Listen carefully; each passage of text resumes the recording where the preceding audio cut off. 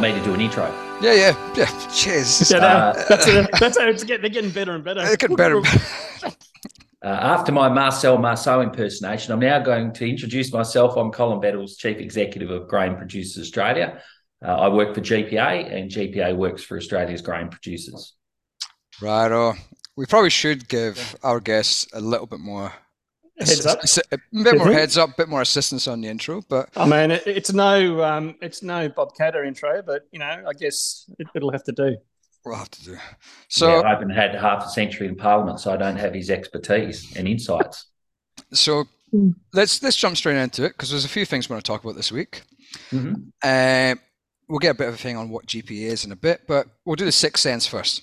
Yep. So we're going to psychologically test you. We're going to give you 6 words or phrases. You give us the first thing that comes back in your mind. You can do it like Bob Catter if you want. You can ignore them and give the Stonewall. Stonewall on the black pudding one. That was you can stonewall us and give us the shortest answer, or you can go for the record longest answer, both held by the same man guest. So, righto, Matt, you go first. Federal budget. Mixed. Biosecurity levy, a levy or a tax? Tax. Barefoot in Fitzroy. Sensational. Lifetime experience. Everyone's got to do it at some stage. Crocs, the footwear. Sensational. Until you find out afterwards that they've been stigmatised by a couple of podcast hacks who are determined to run this piece of clothing down. Well, as our main sponsor, Crocs would not agree with that. So, what, Matt? Black pudding. Wouldn't go near it if it was the last meal on the planet. Oh, dear. Grain representation. Fantastic opportunity to step up and be part of democracy. There we go. That's the 6. Have you noticed now I'm getting much more professional, Andrew? I'm taking note of how many. I noticed your pen just going. Can I just say before we get into the tough stuff, this is like a dream come true being on this podcast. I've admired your work for many decades, and this is like sitting down with the Rolling Stones for me. So thanks for the opportunity and to speak about GPA and what we do for growers.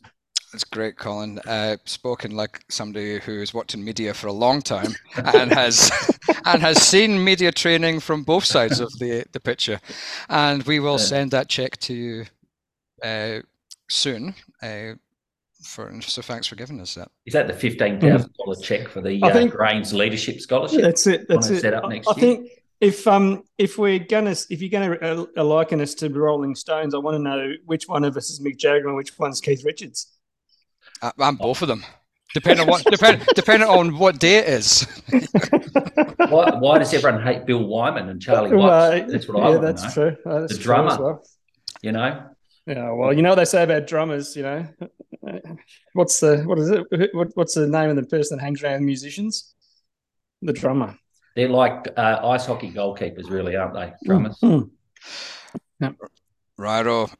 I want to start off with a serious point. Mm-hmm. Whilst a couple of months ago, I was on holiday. I was traveling around South America, and I got an email from the Weekly Times, our friends at the Weekly Times, giving me a ticket to the Farmer of the Year event, and so I gave this to Matt. I got my own ticket anyway. What are we talking about? Did you? Yeah. Oh, all right. Okay, fair enough. I thought it was just me. I thought they just invited me. Weekly Times and Coles. Don't forget the full sponsors. Yeah, correct. So how was that? How was that event? It's a good event. It was at the Botanical Gardens in Melbourne. It was well attended. I thought it was a nice group of people there, Colin, wasn't it? Great to see some of Australia's best farmers showcase and a good networking event. Some of Australia's brightest names in agriculture, present company included. And also Matt. And me. Yeah. So what quite night? There might have been an extension beyond the formal event to a few more drinks elsewhere, but don't know if we need to go into any further detail than that, do we, Colin? No, what happens in Vegas stays on Facebook.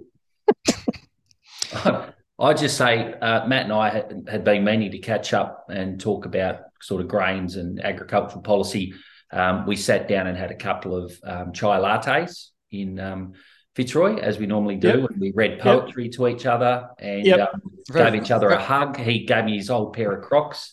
And then we sort of went back to the library. I had to go study. It was about 1 a.m, but I went to the library and did some more study, and Matt went home and did yoga. He got his, he had his yoga mat under his arm the whole night. That's it. The Bikram yoga, I think, is. What's the one with all the inside the sauna? That's it. Yeah. I've heard you did go to sauna, but anyway, but no, I heard you did do a lot of policy work and a lot of grain advocacy, mainly supporting the barley industry through malt, I believe. Yep, there's a lot of that. There's a lot of that going on. Met a few of the colourful locals in Fitzroy. They preferred just to neck double shots of vodka, but that's another story again. Right. Colin did say it was a dream coming on here. I think it's slowly descended into a nightmare. Righto. The levy. No, let's just go on the budget. Tuesday night, the budget came around, yeah? Yep. Mixed was the description, I think you said, wasn't it? Mixed. Yeah, mixed. I think there'd been hopes, in particular, we'll focus on biosecurity, but there'd been hopes that we would be seeing an increase in biosecurity funding. It's been talked about a lot. Biosecurity is a big subject. That's happened. That's happened. You've got extra money into it.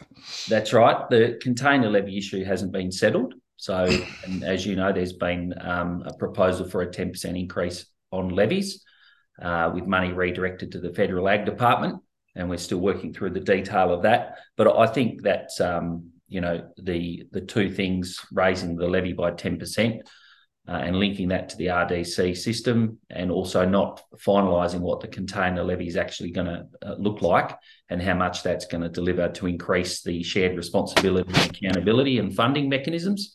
I think left a fair few questions unanswered. But we definitely welcome the minister's attempts to try and step in the right direction to deliver that. Can I ask you something, Cole? When did you find out about the levy? You're very interested in this. See, the difference here is I guess I've worked in a Deputy Prime Minister's office around budgets, and generally they'll start to fertilise the ground a few weeks leading out to budget night with some announcements. That's what usually happens. It's usually most of the budget's usually known before budget night.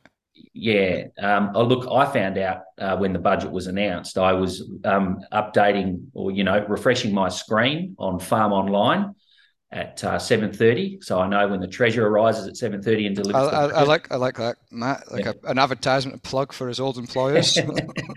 Well, and of course, Jamison Murphy led the way with the Farm Online story. Well done, Jamo. But I was quite surprised there was a 10% levy put on the agricultural sector, but we've got to work through the details of that. And that's what I'm going to ask you next. So you didn't know that the 10% levy was there until the budget, until everyone else knew, basically. No. Do you know much more now? Has Murray Watt been in touch, or? Not Murray Watts, but obviously spoken to his office and reached out to Andrew Metcalf at the department, and we're working through the details. We've got the budget papers are out there now. Mm-hmm. They're, it's obviously part of the process. They're kept in-house until 7:30, having been through a number of budget lockups when I was a journalist in the Canberra Press Gallery. And so we're working through the details, but, an announcement of a process as well that we'll go through with industry to work out how that 10% is going to be collected. I mean, it's problematic to link that to the RDC system. The legislation around the current levies is essentially, the spirit of that is that it's a partnership with industry working with government. That's the PERD Act, yeah? Yeah, but also with Plant Health Australia. And so you're working in partnership, and that's the core business model of Plant Health Australia on biosecurity, in particular grains, GPA, we're the biggest member of PHA. So the growers should have a say in what the levy rates are under the PERD Act, or they do. For example, sheep and dairy, or wool and dairy, they have a vote on their levy, as you know. In grains, we don't, but as the representative organisation, or one of two with Grain Growers Limited, we're supposed to review and work on setting that levy rate. Would you say that is that a peculiar scenario that there wasn't any foreshadowing of this as a policy position with the likes of yourselves, the GPA or grain growers or both? Wouldn't you think they would have sussed that out before announcing it? Having read Andrew Whitelaw's Twitter feed, I think this is a clear attempt to try and create some controversy by you two, who are seeking headlines to self-promote your podcast. I think if this was Bob Catter answering this question, then you'd probably get a much harder, sterner lesson. But I'm more relaxed about it because I understand the confidentiality that the minister's got to work through, and he could have a stakeholder list a mile long. And I think Murray's been very pragmatic in the way he's gone about his job. Biosecurity is a very difficult policy area, and I think he's done very well since coming into the job, dealing with some pretty big issues that are complicated, as well as emergency response. So is his office going to ring everyone? Do I need him to walk into my house here in, Carrabba Point, sit down and say, hey, Cole, we're thinking of a levy? Do I need to speak to him at the right time and his staff? Yes, they've been very accessible in sharing information. We understand our responsibilities and what we've got to do now, and we've got the detail, and I think the process is clear. So sorry to kill your controversial storyline. There's no controversy. There's no I've read your tweet. It's just an interested question. It's just an interesting question. I will predicate it on, is there something you know that I don't? I can't tell you now because you won't tell us what you know. You tell us just between us. Just between us three. Just between us three. Now the recorder's off. The recorder's never off, but we run the risk of entering fake news territory here. Let's just say the budget's out now, and we've got some detail, and we know what we've got to work with. What was controversial about my tweet? What tweet have I? Oh, how long are you? How long what you I did there? How long have you got, Andrew? How long have you got? I'll look at my phone. I think last night you were just basically asking questions about who knew what when. No, no. All I said was I got a standing response from sheep. Wool. Wool Producers Australia. Wool, yeah. All I said was it shouldn't have been too much of a surprise because Murray Watt had kind of hinted at it previously. That's right. Yeah. So I'm keen. What was it that you read that you said hinted at it? Well, he put out a statement about a week and a half ago from an economics group who wrote a paper on biosecurity for them. Mm-hmm. Which basically the tweet was such and such economics recommends that farmers pay for a levy. Yeah. So that's, to me, that was it's coming. That was maybe I read into it much, but I was right. Is that classified? What was the euphemism you used? Fertilizing the ground. Is that classified as fertilizing the ground? If you put out a tweet to that nature, it's open information then. Well, I know the report you're referring to. I don't have all of the details right in front of me, but the budget papers need to go to the printer at some stage, right? So they get settled.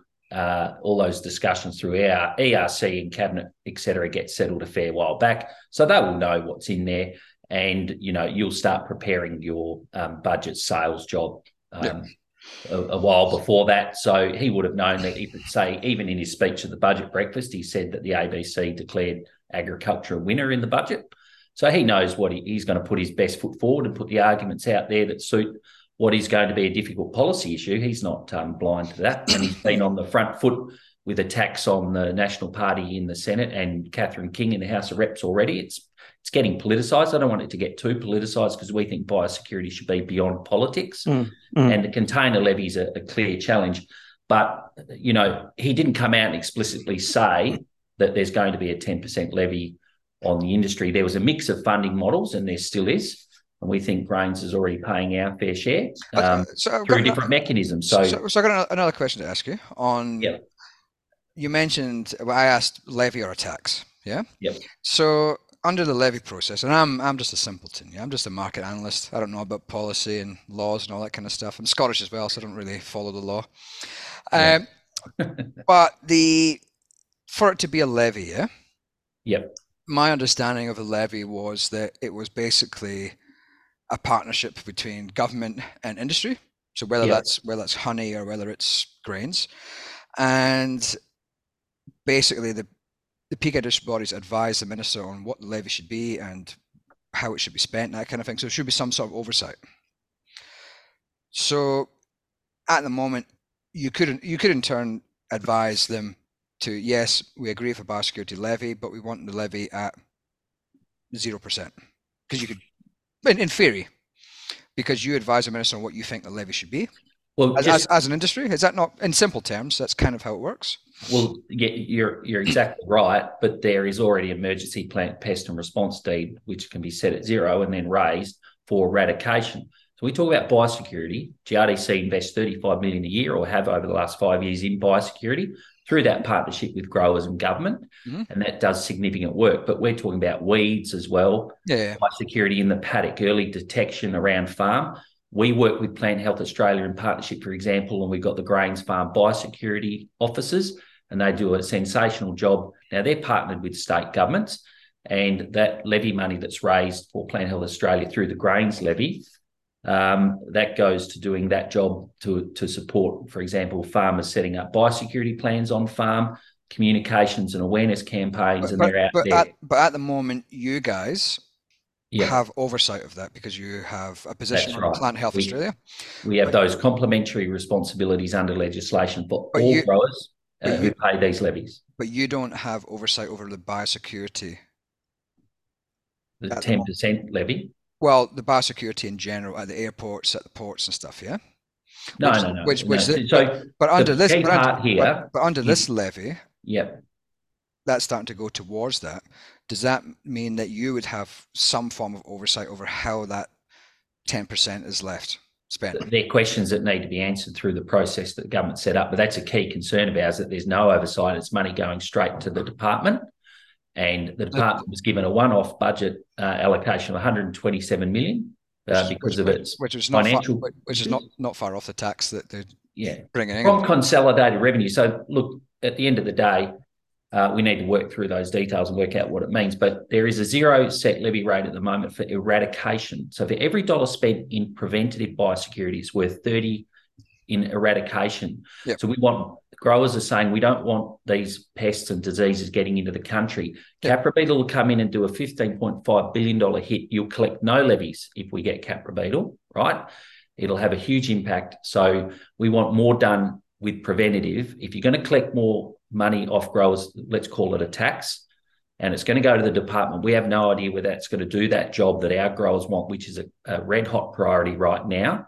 Under the current system, it's collected and it goes to Plant Health Australia. It can go into emergency response activities if the levy's raised, the emergency plant pest and response deed, and obviously through GRDC, which you know how that works.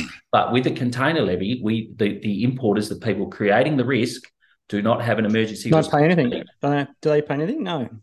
They're not contributing to the eradication. They may create the risk that causes the consequence that growers live with, right? But if you get Capra, it's going to be jobs, people who are driving the trucks. It's agribusiness, it's across the board. So everybody's going to live with the outcomes there, and you're going to get less tax revenue. But here's one for you guys to consider as well. Agriculture is a wealth generating industry. This key point seems to have been lost as well. So when you should not be taxing wealth generation industries as well.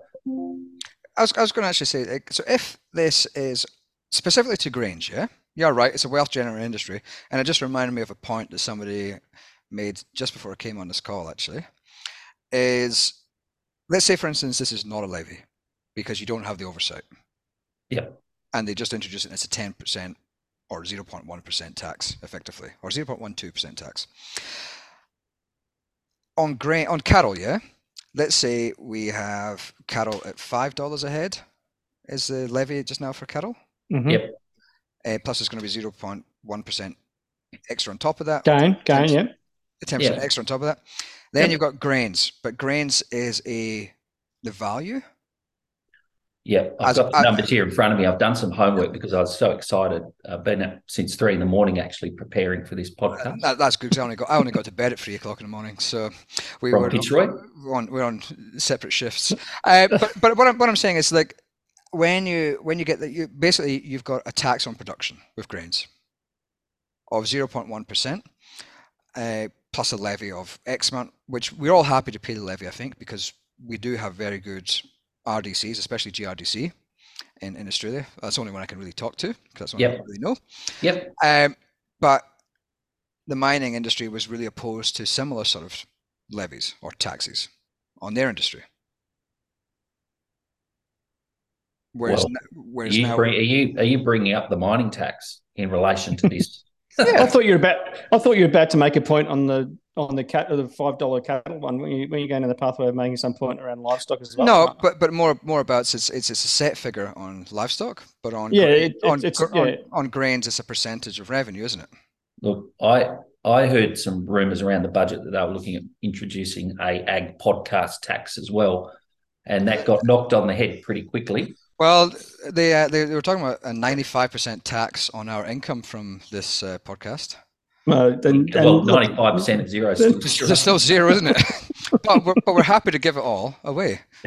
Yep. Do you want me to just give you a quick overview of the numbers for grains specific, just so we got some facts? I know you're not that keen on facts, but this is a fact-free zone, Colin. But we'll listen. We'll listen. Well, currently the grains contributes 1.02% of grain sales to levies, and that's, we know, GRDC, Plant Health Australia, and the NRS. So 10% would make it 1.122%. So it would be an 0.102% increase. Now, based on last year's $28 billion value for the crop, the overall levies collected from 1.122% would be $314.16 million. So that represents a $31.42 million increase in levies. Now, the government's looking to raise $47.5 million to contribute to that sustainable funding model across all of agricultural producers. Now, grains will be paying 2/3 of that. And these are some of the key questions we want to get answered through that process. Why are we paying this disproportionate amount?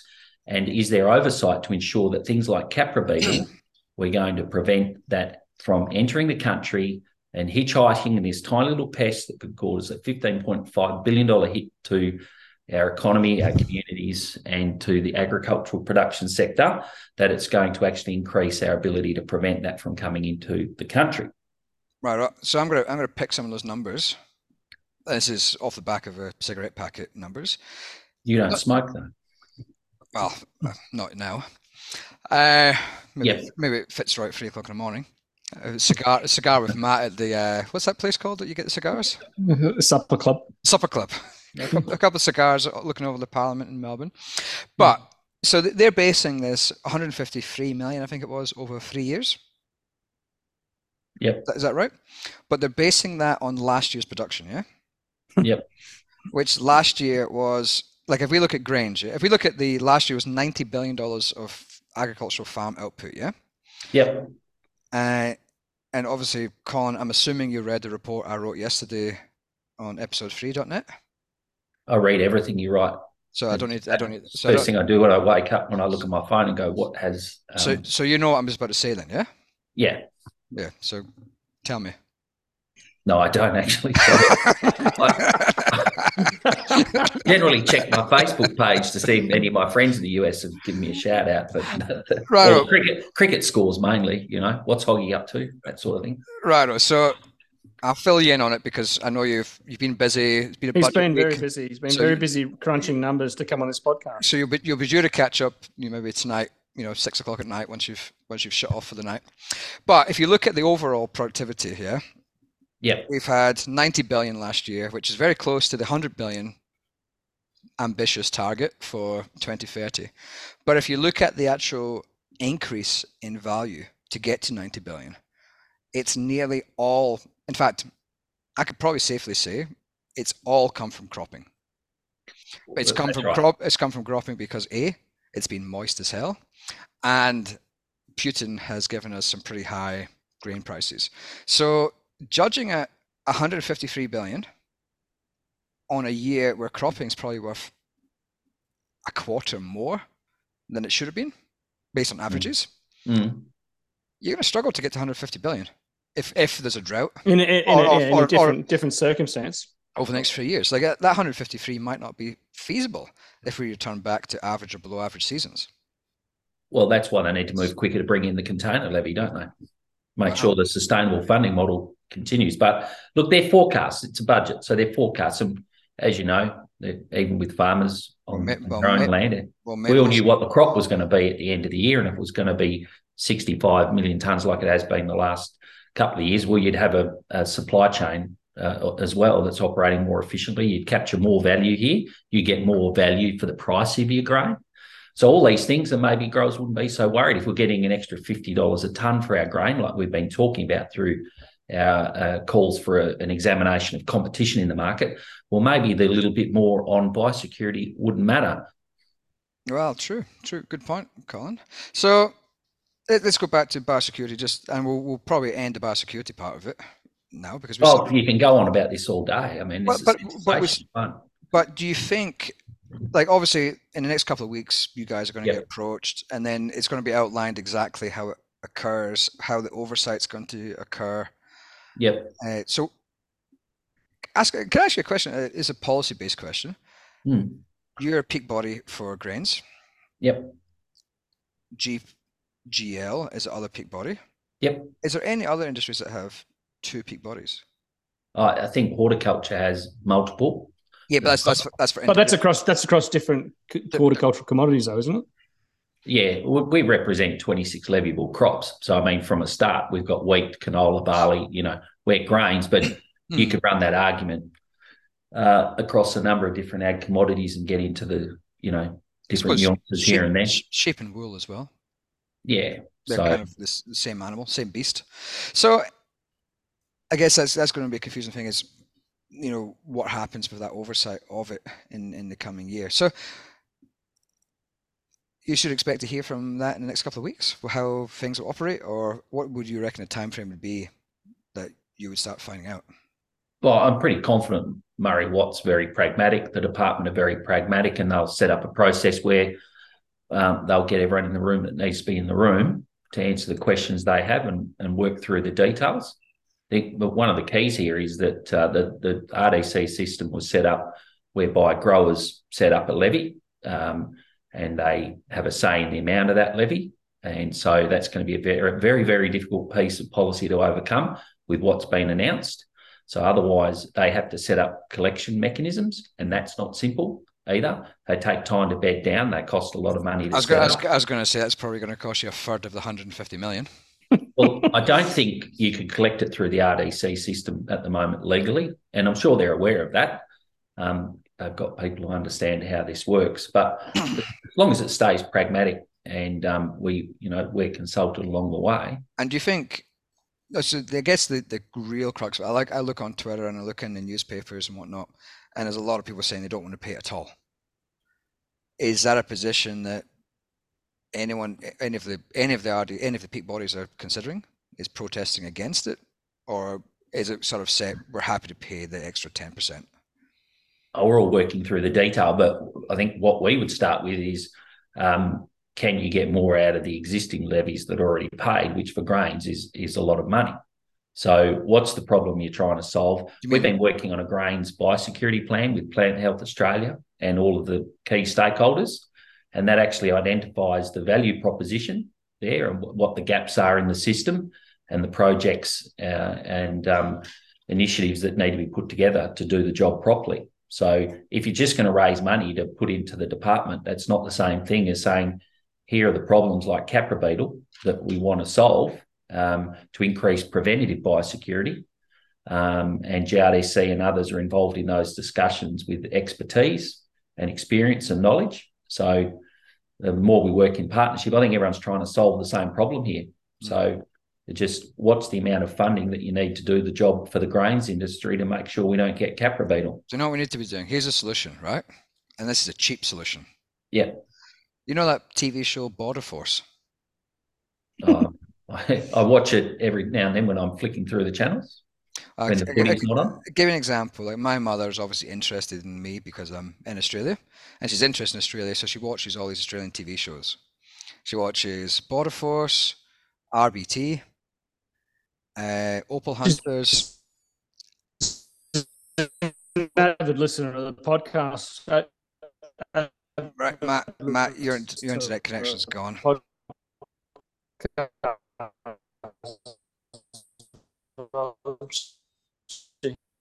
Right, Matt, just be quiet for a minute until your internet's back. I have enough trouble understanding your accent without him doing that. Jeez, Matt, I don't know what he's done. He's gone. No, it's not. Yeah, it's back now. Nah, Matt, your internet's buggered.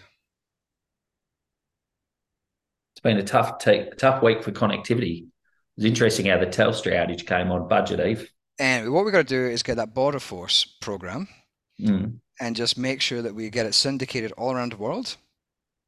And then everybody that comes to Australia will be shitting themselves when they come off the plane, that they're going to get caught and they won't bring anything in.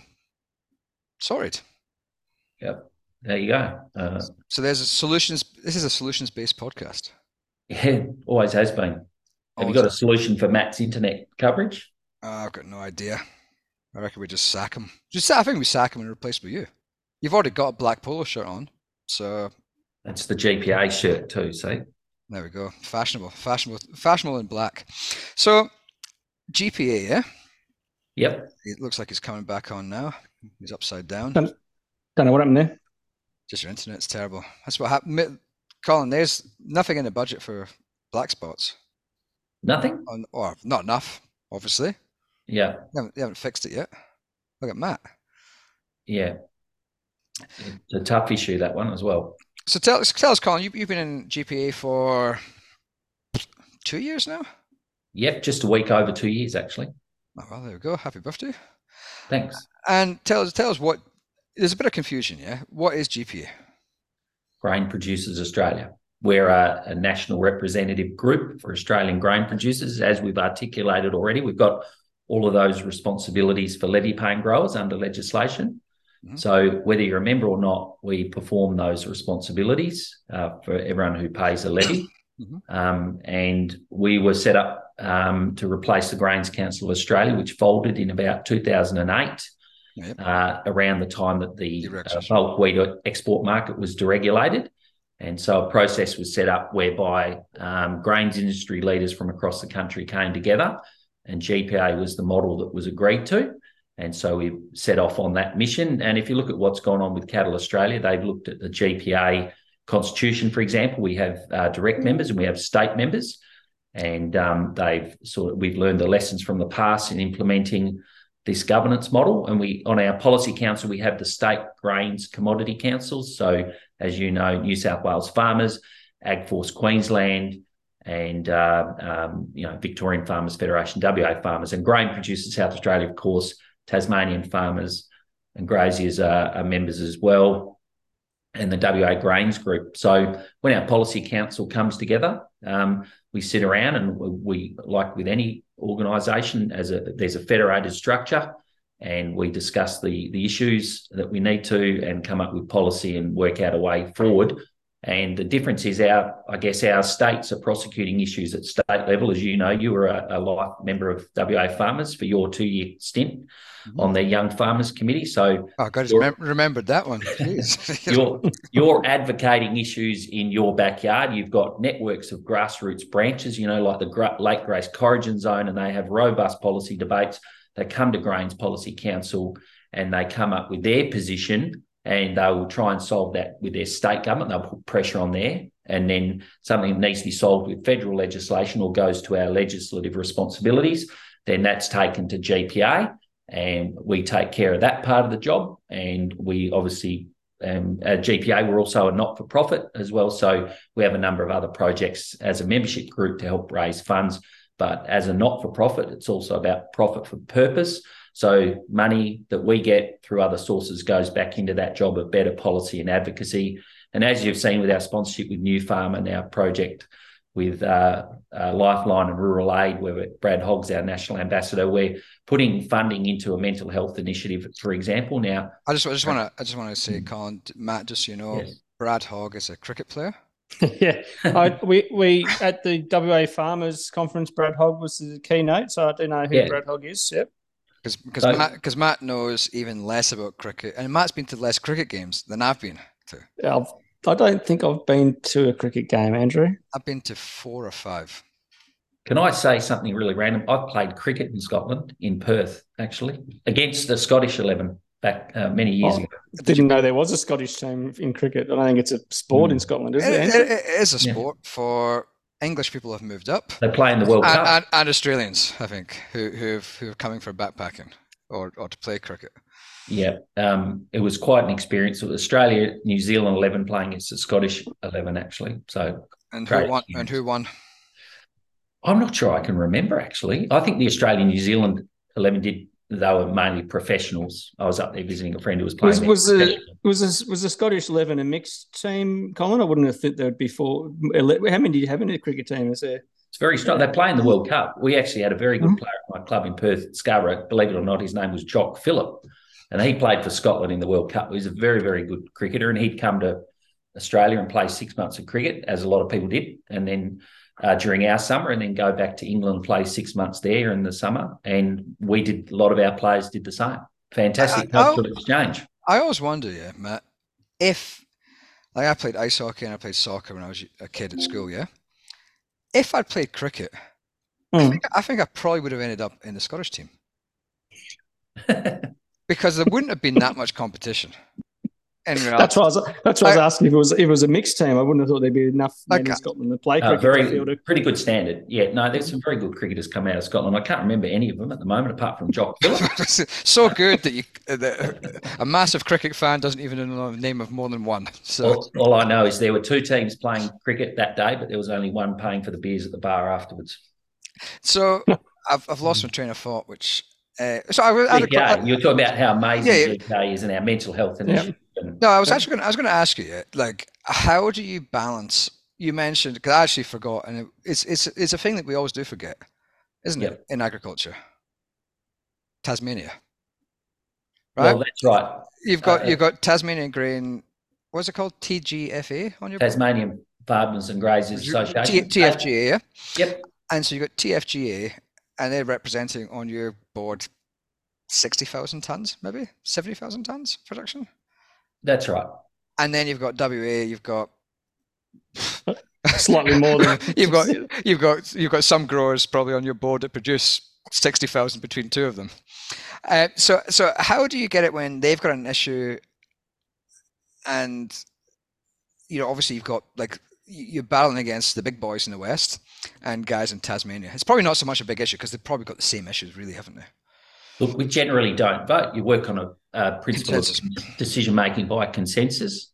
But everyone's got their own unique issues. The thing about the federated structure and a national policy group is that they've got their membership. They come to policy council with positions that they've worked out through their own membership as well. And generally, if you haven't got enough information there on the day to make a decision, you would just go back and renegotiate. So that's generally how it works. So next question. So we are jumping back and forth a little bit here. Brad Hogg, you've got him doing the mental health stuff, going around doing talks, and I've been to his. I reckon I went to one of his first talks when he started doing them. Yeah, he did one for Rural Co. I was presenting for Rural Co. This was probably 2017, I think. And it was really good, and, like, I'm not a cricket fan, but he was quite entertaining, but at the same time had a good message to tell people. Yeah. And funnily enough, actually, speaking of which, I'm actually wearing a pair of 6B's.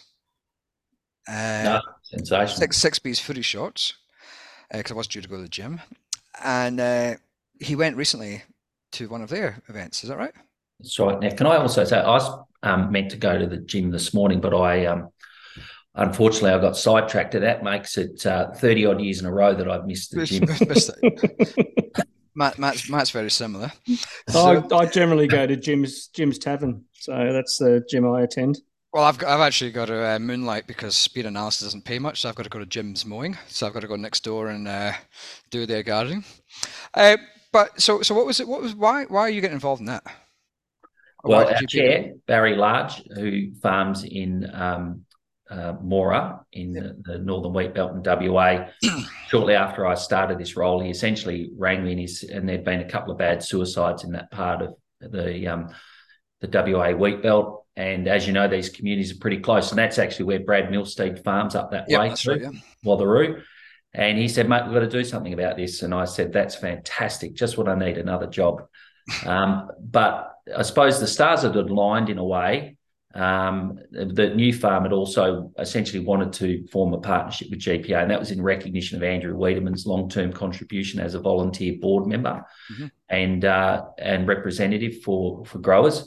And so I really just joined the dots and said, well, why don't we put this into a mental health initiative? The other thing that happened, of course, I've worked in cricket for a long time, and I know Hoggy from my time in WA, well, being from Western Australia, and we'd also caught up, and he said, I want to do something for the farmers. And so I really just connected the dots, and we didn't know how it would go. New Farm loved the idea, and I just think it's important to give back. We also are sharing this with our state members as an opportunity.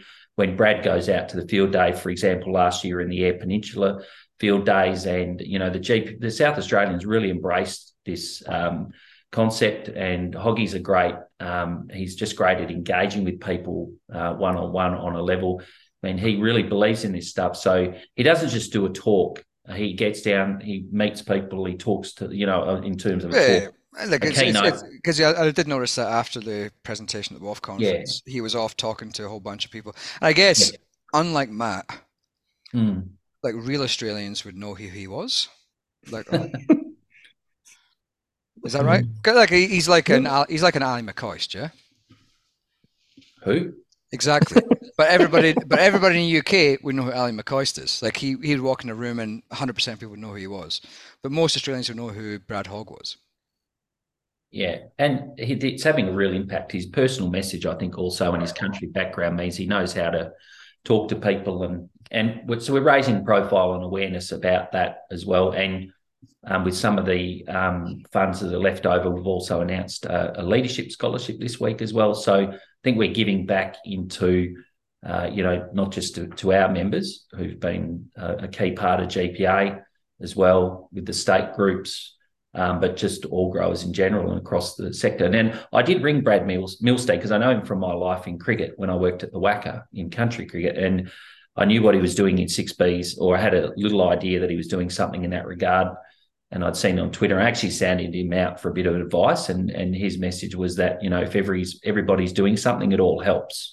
So, and was thought, well, let's do our bit. And Barry's been extremely happy. GPA, we're very proud of what we're doing here, and Hoggy's a great ambassador, and we want to grow the program as we go forward and see where it goes. This year, the key message is about farmers taking a break and the importance of taking a holiday, because there's been some really big years, in particular in the grains industry, as you said, record harvests, and that's coming on the back of COVID, floods, and no staff.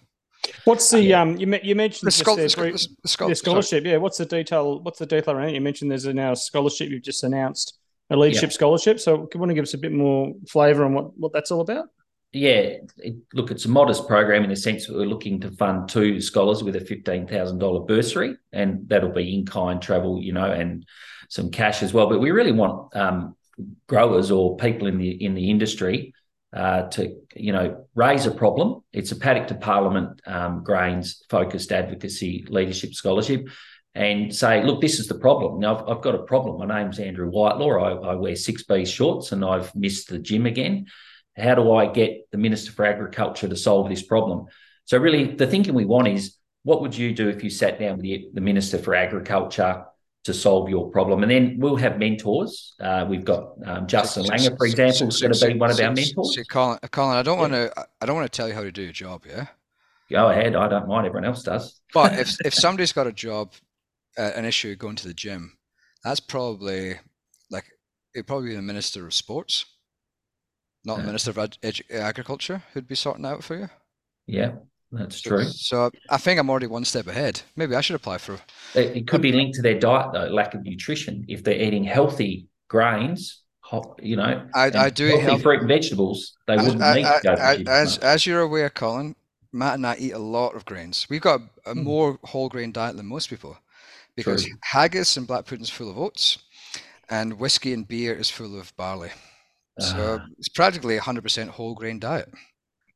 You weren't offended by my black pudding comment, were you? No, it's not me that should be offended. Sorry, it's not me that should. I'm not offended, and I'm not angry. Yeah, at least we got a comment on the black pudding. At least we got a comment. I'm just very disappointed. What's the deal with Crocs? Why do you hate Crocs? I love Crocs. The question to Bob Catter was fantastic. Crocs, which way was he going to go? I'm like, that's brilliant. Crocodiles? Jeez, about your crocodiles, North Queensland, Cloncurry. Well, that was brilliant. No, I find Crocs, I've probably got them other over there. I've got a set of fur-lined Crocs that I wear, and they are ultra comfortable. Did he know what you were talking about?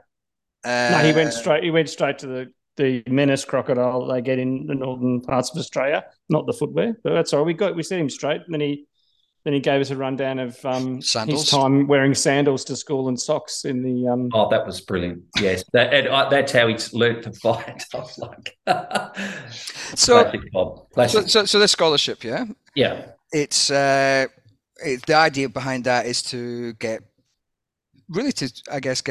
some two people exposure to how policy works. That's right. How the sausage is made, but from paddock to parliament. And obviously, we're encouraging diversity as well. So diversity of thinking and problem solving. But that's essentially what we do. What about here? I've got an idea for you. I'm full of ideas for you, Colin. You should set up you've got a policy council, yeah? You do. What you should do is you should set up an idea think tank, a think tank council, an ideas council. Just have the three of us just go into the pub and Fitzroy, and we'll ruminate, and we'll just have a whiteboard, and we'll just come up with ideas. But here's my idea. You said you want diversity, yeah? Yeah. What about an analyst who understands the complexities of markets, who's also a first-generation immigrant? That would be you. I'm just saying, I'd be an easy plug-in to tick all your. And I think I've got a broken toe just now as well, so I could come under the. I'm not. Let's stop where we're going. The world's run by those who turn up. So essentially, our policy council and GPA is a democratic process. I've been to your policy council, haven't I? That was a policy council last June in Melbourne. Yeah, the first one after COVID. It was a great gathering. I was there to inform everyone about the markets, what was happening. So, Colin, one of the things that I do find interesting about GPA, because I've known you since the Farm Online times, or whatever it was called back then, and then Michael McCormick. Yep, went to Michael, the legend, and then obviously you're at GPA. What I've been really interested in is that you guys don't have a huge budget. Let's be honest, but you always seem to be doing stuff. Like, where do you get? Like, you seem to be doing it with relatively meager resources, but you seem to get a heck of a lot done. Like, if you look at press releases, I reckon you must have done more press releases than the rest of the industry. And I'm talking about the cattle, sheep, and everything else combined. Yeah, we're doing too many, do you think? No, well, you get your name out there, and there's no such thing as bad press, is there? As a journalist, you know that. Yeah. Look, I suppose my time as a journo, I've always been really interested. My first day as a rural journo was, I think it was the 8th of April 2006. There was a meeting in Cunderdin called the Save the Single Desk Rally. I'd been working in cricket. I'd been a editor of a national cricket newspaper and went back to the WACA for a while, and then got a job at the Farm Weekly. I'd been doing some freelance sport writing for them, and there was 550, you might have been there, 550 people there. 50 of them were politicians, and including the then Deputy Prime Minister Mark Vaile, talking about this wheat single desk. And I was like, and then you had farm groups, and it was just this incredible gathering of people trying to save this legislated monopoly. So I guess from that point of view, I've always been interested as a journo, how agri-politics works, what is it, and how do you represent, as a journalist, you're sitting there writing a story, how do you represent that to government? Going to Canberra, I was a grains writer at the Farm Weekly, but going to Canberra, I then covered all commodities. So I've seen multiple groups front up to Canberra, and was there when the live cattle ban happened, and which really is the 9/11 of Australian agriculture in terms of advocacy and government decision-making around policy, and in particular with the animal rights activists, who I know Matt Dalglish is now extremely good friends with. And so you sort I've been blocked by most of them now, Colin, I think. So well, that's because you forget that they tend to block people that give logical point, or that call them trolls. But To answer your question, I guess GPA has a very a different structure, I guess. But our board, in particular, they're quite passionate. Passionate. Yeah, I was going to say fueled by passion mostly. Is that Yeah. And people like Andrew Wiedemann. It's not me in particular, but we've got a team. People who the states are doing their job as well with their advocacy and their grains councils, Victoria and South Australia, New South Wales and Queensland. So, and I think, for example, what we're doing on the mouse bait, the ZP50, an industry permit, we're helping. Someone says, I've got a problem in the paddock. We connect the dots and find a solution. There's not really much inefficiency about it. And if we can, we will. But as I say, GPA is a democratic vehicle, and we would mobilise our members and say, is there a problem here that you need to solve? We won't overcomplicate it. And having experienced advocates like Barry Large, our chair, and Andrew Wiedemann, and Andrew Earl, who's our vice chair of farms in Mungandai, and Mark Schilling in South Australia, and others, and Matthew Madden in New South Wales. These people that are very focused on their business.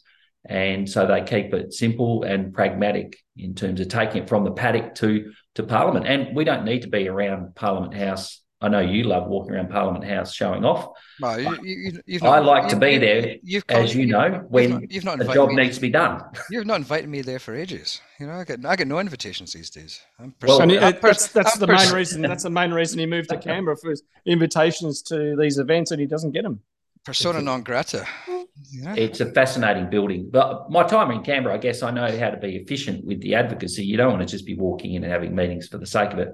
But that event we did last year with the that was good fun. Grains Industry Showcase, which Nola Marino and Meryl Swanson put on with the Parliamentary Friends of Primary Producers. That's the sort of thing I'd like to see more of, where the industry is really saying, we had Robert Spurway there from Grain Corp. We had Pat O'Shannessy, Grain Trade Australia. We had grain growers. Tracy Lefroy was fantastic. She was really good. She was talking about just how fantastic the grains industry is, and also getting that message out there to the politicians that we're a big contributor to the ag economy. Because Matt and I, we're planning on doing a similar sort of thing, and a similar event, Parliamentary Friends of Podcasters.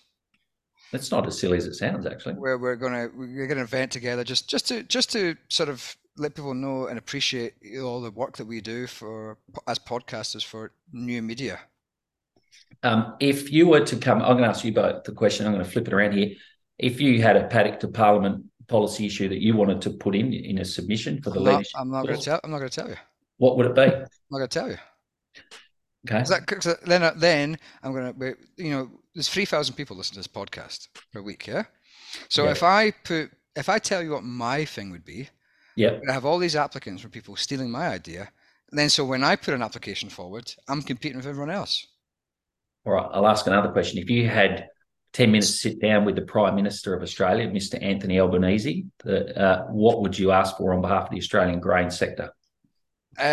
More support of black pudding and haggis. Correct. More oats. More planting of oats. That's. No, I think there's two things I think are probably important for Australian agriculture. One we've discussed at length, Colin, is changes to fertilizers and the supply chain. So I think more transparency of fertilizer prices, so they're in line with the rest of the agricultural industry, like grains or sheep or cattle.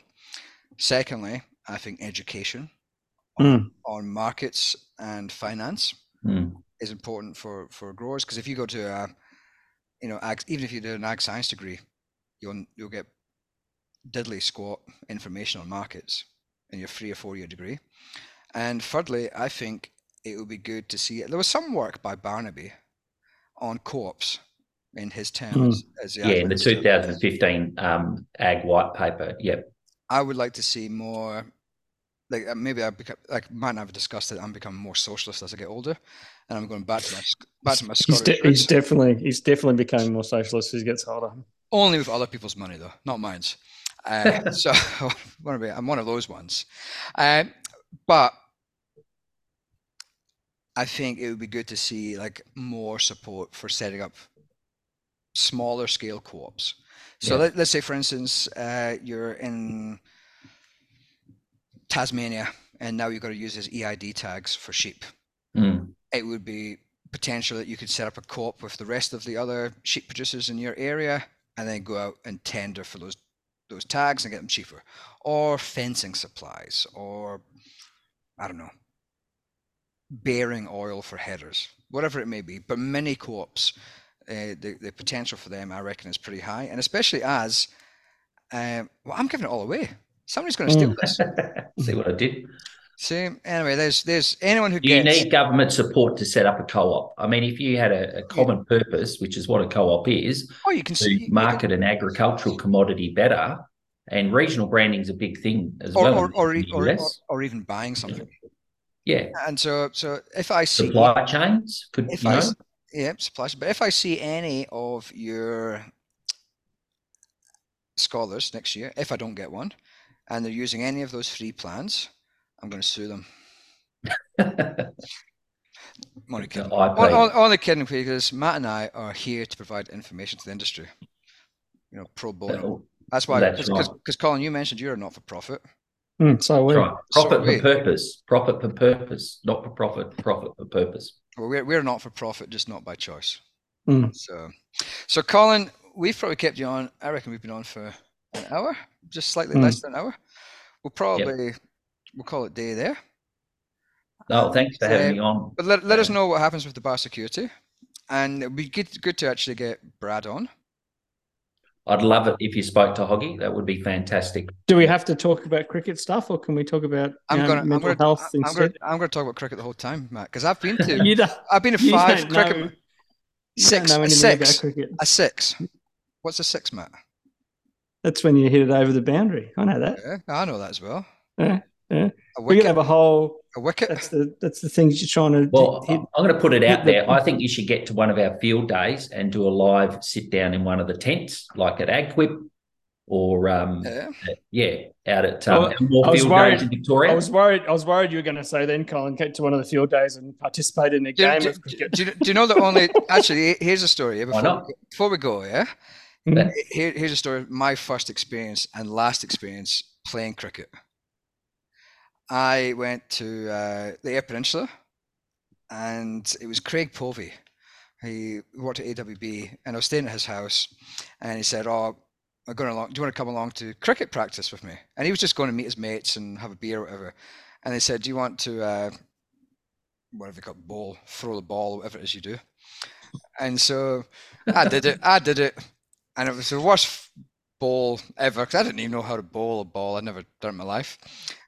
I played rounders and a bit of softball or whatever, like at high school. And this thing, he got a 6 straight away off the back of it. And then he was like, "Now you've got to go and run for it." I was like, "Fuck that." That was the last time I played cricket. I went and grabbed the beer and said, "This is not my game." Well, if you want to do the podcast live with Brad, he'll also be at the Australian Grains Industry Conference as well. They're putting him on there at the end of July in Melbourne. So, is he doing the VFF one? Not sure yet. That's the MCG 24th and 25th of July, but that clashes with our policy council meeting. So, and AGM. Just getting in a plug there for the main GPA dates. Right. This is like we don't, Colin, you're very lucky, because we normally, as you know, we don't edit this podcast. No, we don't normally get somebody who's as good at throwing in. No, he's very skilled operator. We can take some notes, Andrew. This podcast is brought to you by GPA. I just want to talk about my board more, in fact, and how good they are at representing their peers and doing an amazing job. Nobody, do you know what? Nobody ever talks about what? How good we are. That's a given. That's a given. I think we do it. We do enough. So, anyway, Colin, I reckon it's getting late on Friday afternoon. I know you've had a busy week, and you've got a couple of reports on episode3.net to read. See, there's a plug. That's how you do a plug. And so, I'll leave you to research them, and I'll probably send you some questions over the weekend to make sure that you've actually read them. Brilliant. And we'll go from there, and we'll get you on a podcast when big events occur in the grains policy space. Thanks. All right. Great chatting. Or on the cricket field. On the cricket field. pitch, field, whatever it is. Was it? On that where that place where they... It's an oval, isn't it? Is it? Is it an oval? Not sure. Is it only an oval when you're playing footy on it? I don't know. Not sure. Anyway, thanks, Colin. See you when you've got nothing on. Really? That's okay. Didn't know you're into that sort of thing, but okay.